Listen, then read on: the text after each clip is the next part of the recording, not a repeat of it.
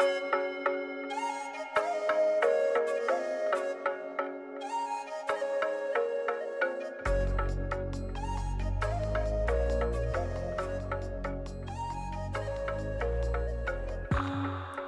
is Ray and Swapna. Welcome to the Dreams and Hope podcast. Thank you for joining us on this journey where we explore faith, hope, and dreams in the context of the lived experience of being human. Welcome. We have a small live audience for a few minutes. Yes. And I think it's easy to get into the conversation and forget that someone's ever going to listen to you, right. Or if there is anyone listening. Yeah, we don't expect anybody to ever listen, but people do. I hope no one listens. Anyway, so today it's been a while since we recorded anything, and I have been wanting to really look at the 2 or 3 books that I've read in the last couple of years that have been kind of like my journals in the journey of kind of just digging deep and exploring parts of myself that were imperfect and not so pretty and messy, and it's been a journey not so pleasant at times and really gratifying at times. So before you read the quote, the journey you've been on, and anybody that's been listening to Dreams and Hope and even our previous podcast experience, we have both been on a journey of not only discovery, but also compassion. You've talked a lot about compassion, this idea that we thought we had everything together, and then we realized we didn't, because there's some fractures, I guess, in the experience.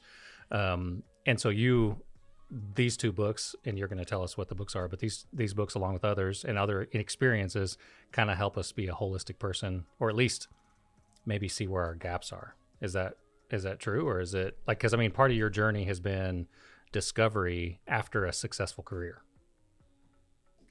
Yeah, the way I would frame it is the books, the things that I'm attracted to, the connections are kind of things that I maybe seek, and the books are maybe answering a call. The connections, the activities that I've done are maybe answering a call that is deeper than what I've done before. I would say that it's kind of like post-COVID, so I feel like things kind of shifted for me maybe a year or 2 before COVID, but really I changed careers. I was at OU for like 12 years. I was an academic, and I kind of paused and went to this self-reflective place, which at times was messy and imperfect, but I feel like it's been an interesting journey. And so the 2 books that I've been the 2 books out of so many things that I've been thinking about are The Gifts of Imperfection by Brené Brown and Braving the Wilderness. And actually, Braving the Wilderness is a gift from one of my closest friends, who's a psychiatrist in London.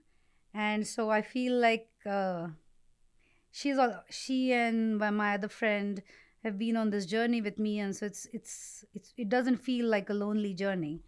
So I don't know how to really describe the books and my experience reading them, though. Do you think COVID gave you permission to pause? You said that there was a transition happening before COVID, but did COVID give you permission, along with the rest of the world, to kind of reevaluate our lives? Because I know this shift was happening before, and maybe you were working on it and eventually going to get there, but maybe COVID sped it up? I think COVID was the nudge. Yeah. It was not, for me, it was not like the reason that the shift happened, but it's just like I feel like there was this first 6 months in COVID where my parents were with me, and I really liked having them here. They live in India and they live in another country, so this is the longest time after I got married, which was like in 2001, that I've spent this kind of Yeah. close time with my parents, especially my father, who's been busy with his career. So it was quite special. And I feel like I really wanted quick answers, and I actually wanted to go back to my. I didn't want to go back, but I really wanted to quickly settle down. And I feel it's taken about 3 years Yeah. to kind of find my own person in terms of like professionally doing the things that I'm doing right now. I'm at OSU, so it's like a sister university. I'm a full-time faculty.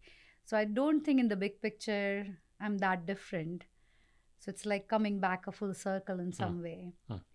But it's been a journey. It's been a quest for true belonging and courage to stand alone, which are the words of Brené Brown. They sound really fancy, but she's a really good writer, and I really like reading things from her.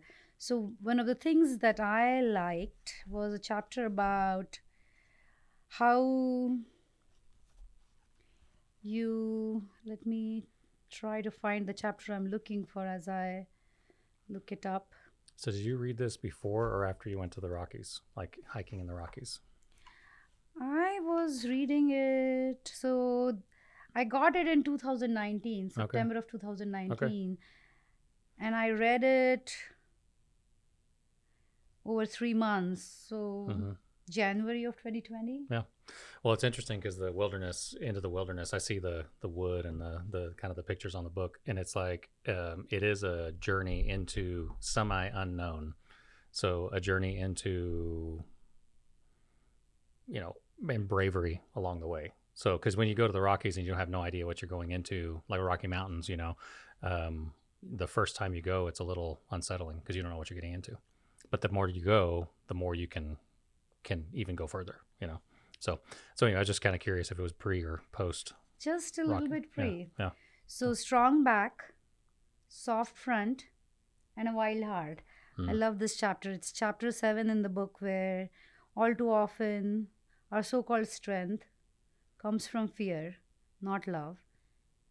Instead of having a strong back, many of us have a defended front, shielding a weak spine. In other words, we walk around brittle and defensive, trying to conceal our lack of confidence.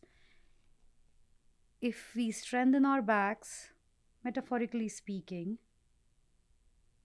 and develop a spine that's flexible but sturdy, then we can risk having a front that's soft and open.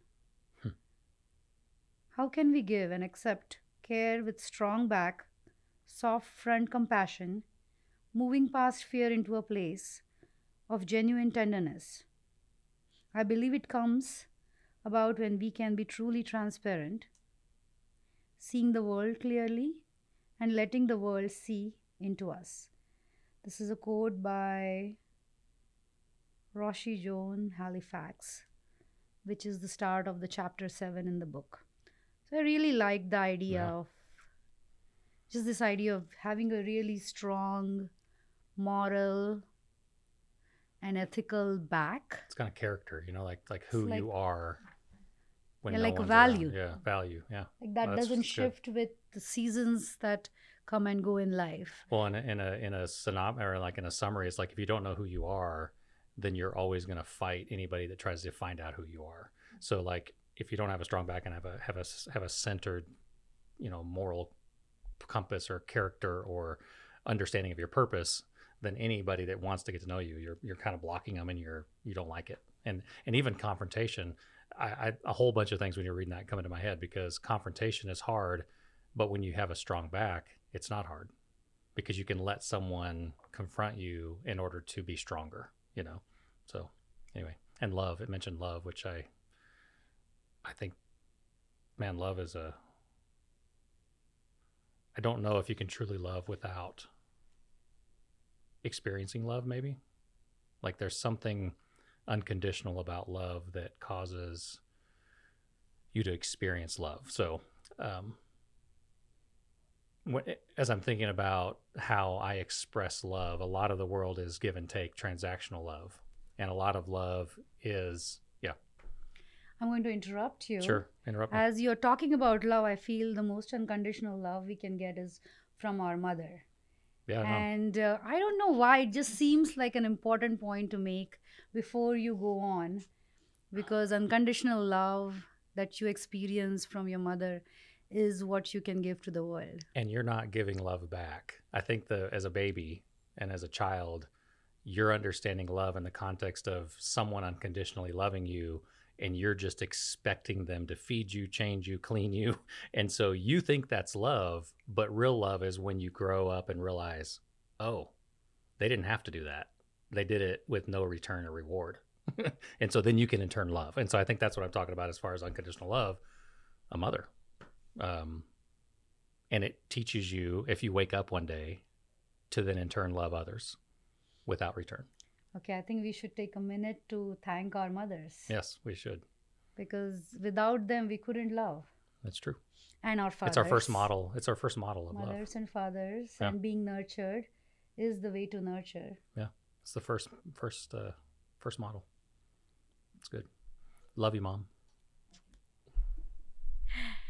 We did have Ray's mom in here, and I was trying to not put her on the spot. One of these days, maybe we'll have her on the podcast. She says she swears no, but maybe one of these days. Well, because it's not scary, but for some reason, it seems scary. So, no, I was just thinking through that quote in the beginning is phenomenal, because I do think there's a sense in our world presently where people have very brittle backbones, and it's because they've been beat down to not be individual, but also not to have purpose. And I don't know if it's purposeful or cynical or sinister, or if it just happens because of life. But once you figure out who you are and can stand strong in that, in your moral, in your character, then you can actually receive the vulnerability of other people. So you can be vulnerable to other people. And I don't know if we know how to do that. yeah, I think that's hard. Yeah. It's chapter 7, so it does take you on a journey. The book does take you on the journey. Now I'm gonna have to read it. So the chapter 1 is everywhere and nowhere. I feel like I belong everywhere and I belong nowhere, which is how I understand the first chapter in my journey. Yeah. The second chapter is that chameleon. Sorry to interrupt you. Is that because we learn how to basically hide in plain sight? No, because you share a universal humanity with everyone. Yeah, I know. And yet you're all alone. Right. But that's what I'm saying is because it's because you're in this thing trying to figure out who you are, that you're just in the collective. And so you're lonely. You're always connected to the world. Oh, you are, but then we have this thing internally that no one knows. And you're always lonely. Yeah. You're never, you come to because no one truly understands knows you truly. Let alone yourself. So right. I feel like That's what I'm saying. Asking someone else to understand you is a big ask. And let it, walk into the wilderness, and like if someone just dropped you in a wilderness and you didn't know where you were, that's what it's like. Yeah. So the first chapter is everywhere and nowhere. The second is quest for true belonging, which is you belong to everyone and you belong to no one. The third is kind of the loneliness crisis, which is almost a spiritual crisis. Loneliness is a spiritual crisis. And I've read this book a while ago, so some of things might slip. Some things might be slipping me, but I had thought that a podcast about this book was what I wanted to do. Well, now I need to read it, and then you need to read it again, and then we can do part 2. Yeah, we'll do part 2. And that'd be great. Yeah, so the fourth one, this is, I think, what you will really love, Ray, is people are hard to hate up close. Move in. That's real good. So I think you would. Until you really get to know them, then you really don't like them. No, I'm kidding. No, It's a I think joke. it's the humanity of Well, us. it's the, sometimes familiarity breeds contempt. That's like a quote. And what it is, the more you get to know, like when you marry someone, like before you say I do and you move in together and all that stuff, you're like, oh, they could do no wrong. And they hung the moon and the stars. And I'm so grateful. And then you move in and they do their toothpaste different and they do their food different and they don't cook like you cook. And it's just you begin to say, oh, they're not like me, but that's beautiful if you can see it. But sometimes it just makes you upset because you're like, I don't like them very much. Maybe it's a journey Right. where you have to Definitely. be upset because you're separate. You're not like one human being with your partner. Right. So Right. you have to separate. Well, and it's the two becoming one, or the process of loving one another and figuring out what that is. And if we don't have one another, we can't love one another. So you can't learn basic things in life if you don't have other people around you, even people that are difficult. For sure. So I think everything just in the abstract, in the mountains, solving world crisis does not seem to be the right way for me. So the chapter 4 is people are hard to hate. That's real good. It's a good title. Then yeah, I should have read the little passage below it. The chapter 5 is speak truth to bullshit, be civil, which I really like because sometimes you are trying to protect people by not being truthful. So I really like just owning your truth. What does that mean? So let me read the quote and then we can Sure. talk a little bit about it. Sure. Someone who lies and someone who tells the truth are playing on opposite sides, so to speak, in the same game. Each responds to the fact as he understands them, although the response of the one, guided by authority of truth, while the response of the other, defies that authority, refuses to meet its demands. So there is someone who is lying and someone who's coming from authority of truth. The bullshitter ignores these demands altogether. He does not reject the authority of truth, as a liar does, and oppose himself to it. He pays no attention to it at all. By virtue of this, bullshit is greater enemy of truth than lies are. So it's kind of profound, and always have a little bit of a hard time wrapping my mind around this one. So we may have to like put it up on So our. that in the context of your statement right before you read it, which is embrace. I don't think you said it this way, so I have to remember what you said. Not defend your truth, but embrace or stand. I don't. What word did you Own. use? I said own. So own your truth. So in that context, or in like, what do you mean by that? Because I think in my career, there seems to be a bunch of different truths. And so it could be individual, but then there's a collective truth or reality. So we see it in our political system. We see it in the way the medical field works. We see it in education, where there's someone that says this is the way to do it in truth, and yet individually people experience it differently. And so that's what I'm wondering what you mean by own your truth. I think it's a hard thing, and maybe the definition also changes with truth, because sometimes you think truth is it a fixed thing? Sometimes, like, the sun is kind of bright today, that's my truth today. Tomorrow it's going to be cloudy, that's my truth tomorrow. So owning my truth would be kind of being humble and just paying attention to what's the present moment bringing in its entirety, and not needing or having to share it, but really just being able to see it for what it is. So is your truth, your experience, what you're experiencing right now, like being honest with yourself enough to say, it's kind of a gloomy day today and I feel gloomy. And then you go and see somebody, how you doing? I'm doing awesome, everything's great. And that's really not true. But you don't have to share your truth with everyone. I agree. I You agree. But do not as have long as you're not to, deceiving yourself, you know what I'm yeah, saying? and you do not have to make up a truth that works for your friend just because Right. that will make them feel good. Right. You do not have to, maybe you can be silent when you don't want to hurt someone, Mm-hmm. but there is a cost of silence because people will interpret your silence. Mm-hmm. People will put their words in your silence and say, this is what you said.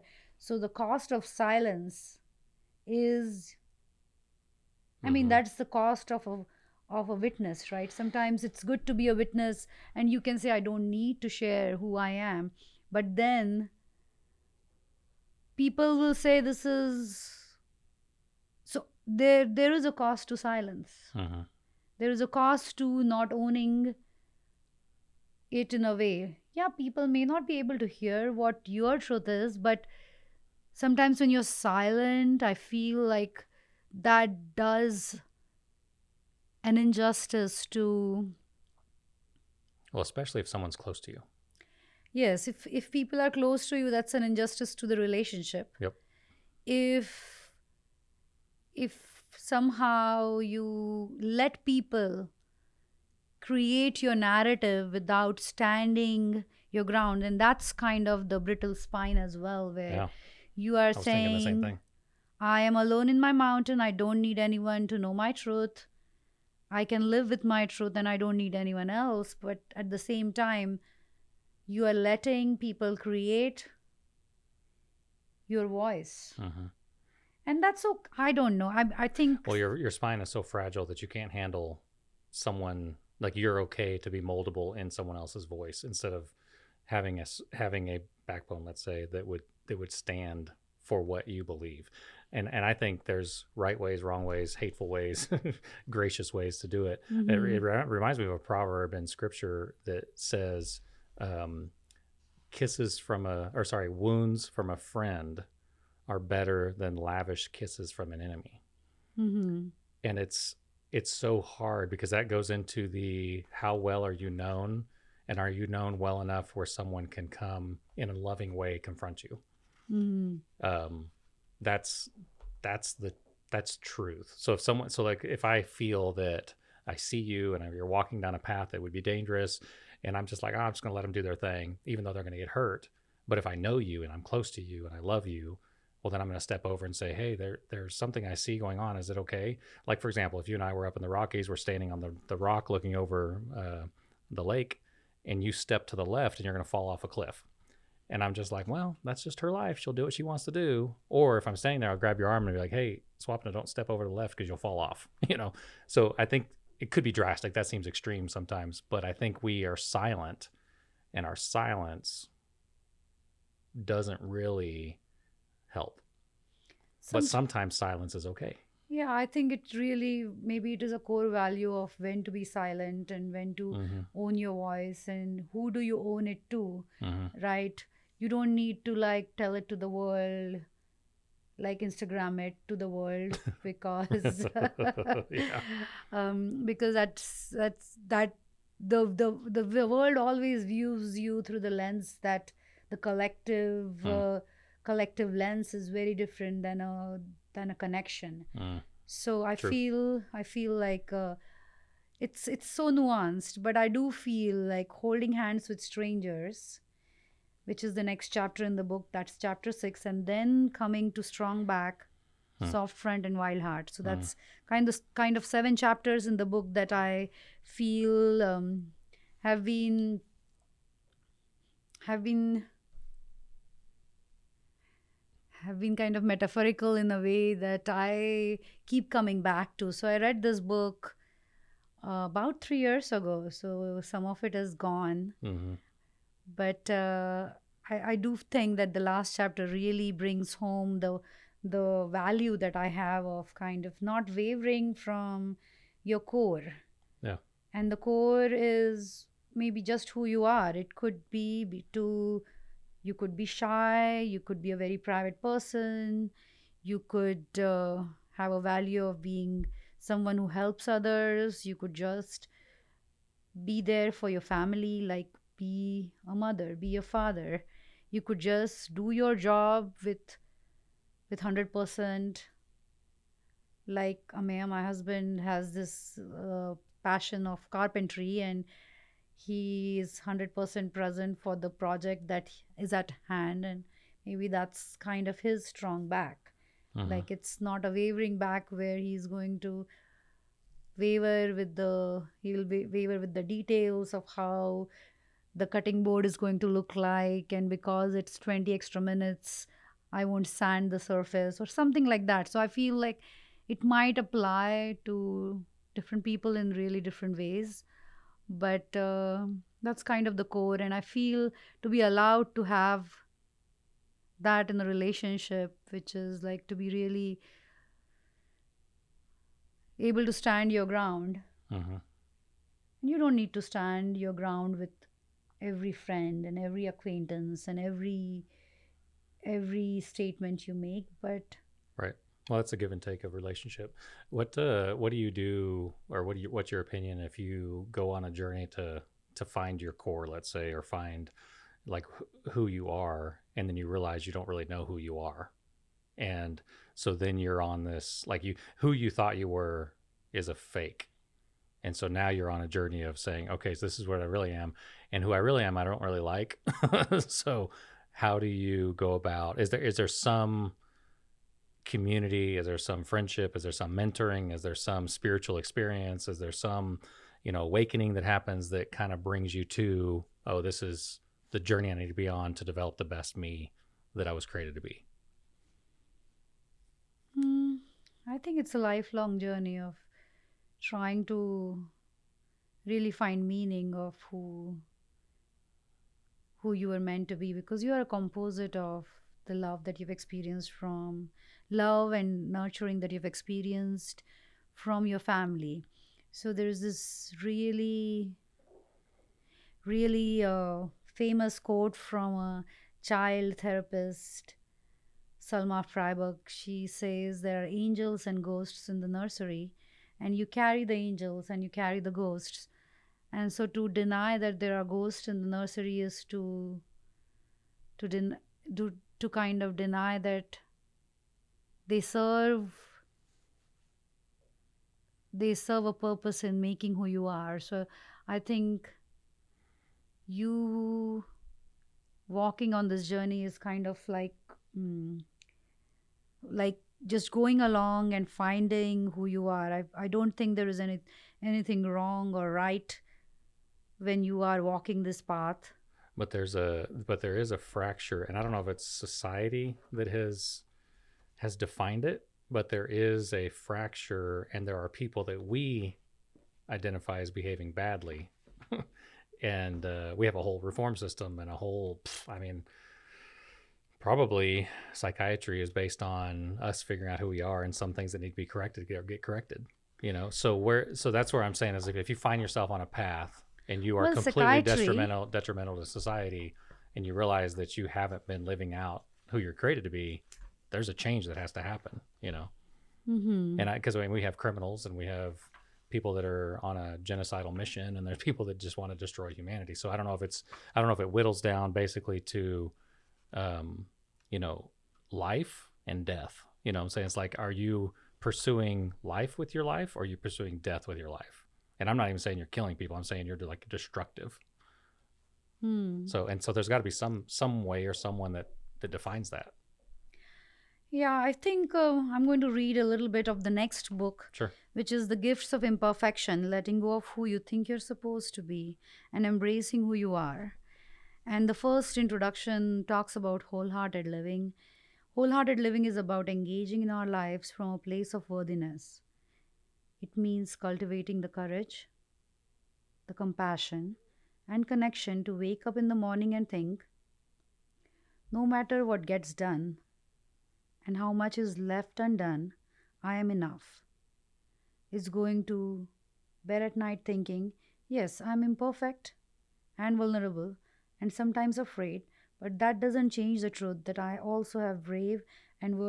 I'm also brave and worthy of love and belonging. So I feel like we could go right into this second book Mm-hmm. with the question that you asked of how to fix it. And I don't think fixing is quite the right way of looking at it. Because if you're saying that this is a journey, then there is no fixing the journey. It's not like the path is broken, it's not like the bridge is ruptured. It's you find yourself, and that's probably more self-compassionate than saying I'm all broken, I'm a mistake, I should not have been. There are so many things, so many times that children are made to feel that way with parents who are not able to support them. I see children in foster care system who have been through maybe 10, 15, 20 foster care placements, and every place tells them that they are not enough Mm-hmm. because they had to move on. But do you think that's where I guess that's where I'm getting at, because in the context of someone that could read that first opening line is someone that's already in a place where they feel safe enough to even ask those questions. Because if someone's in a refugee situation, or someone's in, home experiencing homelessness, or someone is food insecure, and they have all these challenges, how can they even stop and think I am enough? Because life has not shown them that. So I think there is like a disconnect. It's almost like when you're in a position to ask questions, you're in a better position. That's a privilege, I agree. Right. So if you're thinking of the Maslow's I'm not really thinking of hierarchy, anything. I just think about people that I interact with every day. There's some people that are just not in a position to ask that question. so there is a hierarchy of needs. I like this triangle Mm-hmm. where you start at the base with just physiological needs of Maslow's, yeah, Maslow, yeah, yeah. breathing, safety. Mm-hmm. Actually, no, even physiological is breathing, food, water. Then comes safety and security, Mm-hmm. and the right to kind of ask some questions. The next one comes love and belonging. So you have self compassion, you have people who are compassionate around you that let you ask these questions, or you have to be at least self compassionate Mm-hmm. to ask that question. And then there is the next need is self esteem, where you have confidence, achievement, respect of others, the need to be a unique individual. So, kind of being on your own path, your own journey, saying you're imperfect, but still being okay with it. Right. And then the last one, which is probably the hardest, is self actualization, where you are thinking about morality, creativity, you can be spontaneous, you're accepting of yourself and others, you experience purpose and meaning and inner potential in your life. So I think that's kind of a triangle, and we are not born at the top of the triangle. Mm. And because I feel like it's kinder to think that we have many lifetimes to figure this all out. I don't know. That if I'm not able to figure it out in this lifetime, there might be another one. And I wonder if the triangle, like this book, and I don't know if Brene was targeting a specific, level in that triangle, but if you have time to stop and think and ask those questions, you're obviously not at the bottom. You know what I'm saying? So, and do you think it's the responsibility of us, like individuals? We talked about love and unconditional love. Well, some people are never going to even experience self actualization unless they experience unconditional love. And maybe our responsibility for others and in society is to give unconditional love so that that person may have a chance to go up the triangle, if we want to put it that way. Because if you've never experienced it and you've grown up in an abusive home or a difficult situation and you're just trying to survive, you can't ever think it. You can't think about self actualization. You're just trying to survive today. So I wonder who she targeted in this book. Well, it's written for everyone because the chapters are really different. Mm-hmm. It's really more about self compassion Yeah.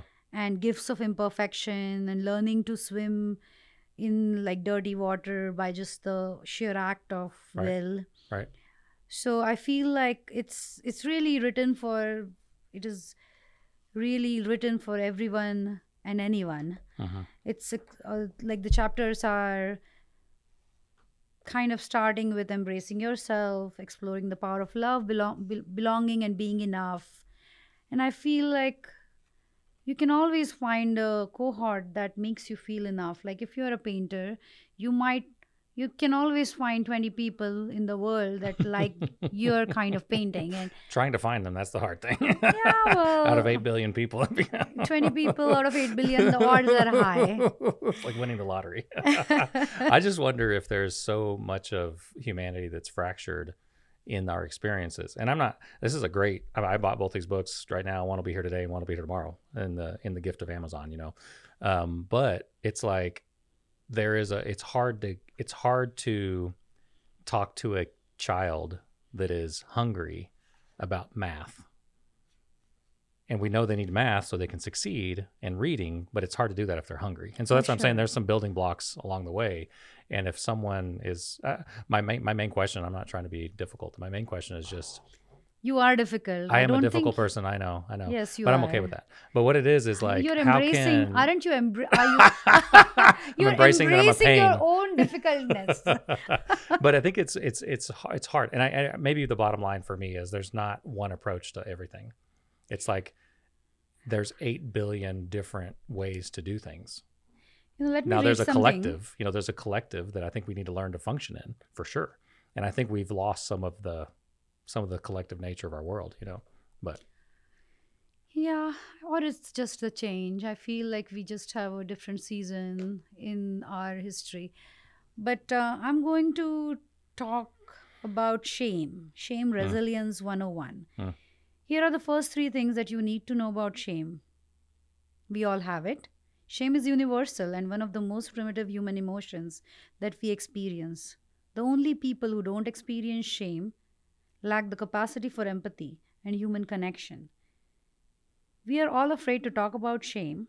The less we talk about shame, the more control it has over our lives. Shame is basically the fear of being unlovable. In the total, it's the total opposite of owning our story and feeling worthy. In fact, the definition of shame that Brené has developed is shame is this intensely painful feeling or experience of believing that we are flawed and therefore unworthy of love and belonging. So I feel like that's something so profound. And shame is so elusive because as soon as you think you've figured out where your shame is, it disappears. So you can't, like, it when you feel it or see it, but then as soon as you identify it, it moves and shifts. So it's like the shadow emotion. It is. It's like holding on to mercury. If you ever, you probably didn't do that because you're not as dumb as I am, but you can put mercury in your hand. It's a liquid and it just falls right out. You can't hold on to it. Or trying to keep water in your hand, it just goes away, and then it appears somewhere else. And for me, that's been my experience with shame, is that as soon as you think you figured it out, it does something different to you. Yeah, it's the shame is also a feeling of not being enough, right? Oh yeah. And there are multiple times in the day you feel that you are trying to cook and you burn your food. You are trying to drive and you bump into a wall. uh, you are trying to have a conversation and you cannot connect. So there is this, or maybe you're meeting someone and it's hard to meet them in a way that's true meeting. So there's just so much of what happens around us and some of it's out of our control. Like, if you don't have a chemical connection with someone, good luck connecting. Yeah. If you have a certain personality that is, publicly embarrassed about things, well, good luck. And so not everybody can do, like, shame will show up in different people's lives different ways, is basically what I'm saying. We're not all the same.